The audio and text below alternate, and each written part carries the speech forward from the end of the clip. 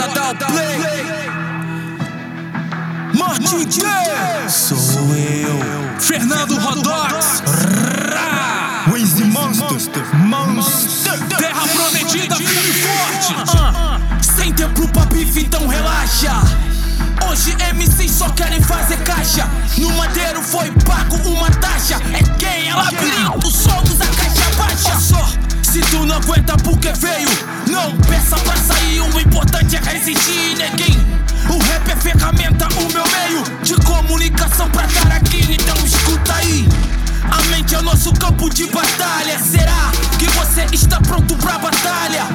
Que seu fogo não seja fogo de palha. Tesouro, nunca se envolva com a gentalha. É o momento do boom. Acorda, aplica o Salmos 1 para aqueles que desistem sentarem na roda. Diabo é cobra e te cobra é sem desenrolo. Ficar em cima do muro é sacrifício de tolo. E desse rolo, a molecada brinca demais, xinga demais, às vezes até rima demais. Cadê os conteúdos nas partidas? Pensam que salvam vidas, só atrasam vidas. Das ruas da ZO, a zona norte, é terra prometida e firme e forte. Uma canção por toda a terra vai se ouvindo. Estamos vivos, o Brasil agora é labirinto. Ei, ei, é labirinto. Ei, ei, é labirinto. Ei, ei, é labirinto.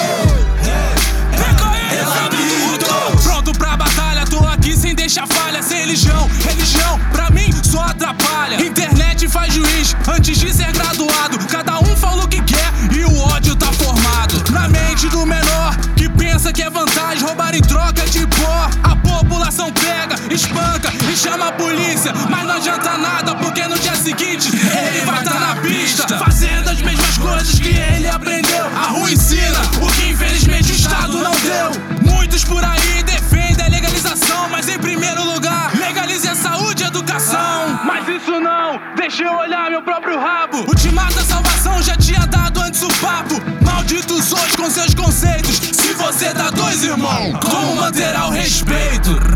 Das ruas da ZO, a zona norte, é terra prometida e firme e forte. Uma canção por toda a terra vai se ouvindo. Estamos vivos, o Brasil agora é labirinto. Ei, ei, é labirinto. Ei, ei, é labirinto. Ei, ei, é labirinto.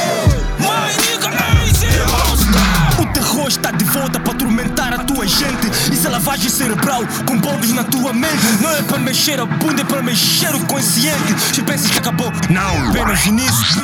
Eu sou o subentendente, controla a tua gente. Não é masturbação mental, mas deixo-te eloquente. Rampes alcoólica menstrual, então usem absorventes. Silêncio, Weenzy Monster está presente. Senta, compreende, cala, escuta, vê se entende. Rap é ritmo, arte e poesia, por ele derramo sangue. Seu nível de atitude não vejo o insuficiente. Aqui ninguém subtrai, somos positivo, expoente. Dou aspirina podatória para esses rappers da mente. Não vejo conteúdo, vossa inteligência inexistente. Quem faz por amor diz que é real e o que sente, enquanto vocês continuam no vosso mundo viajando. Mãos das ruas da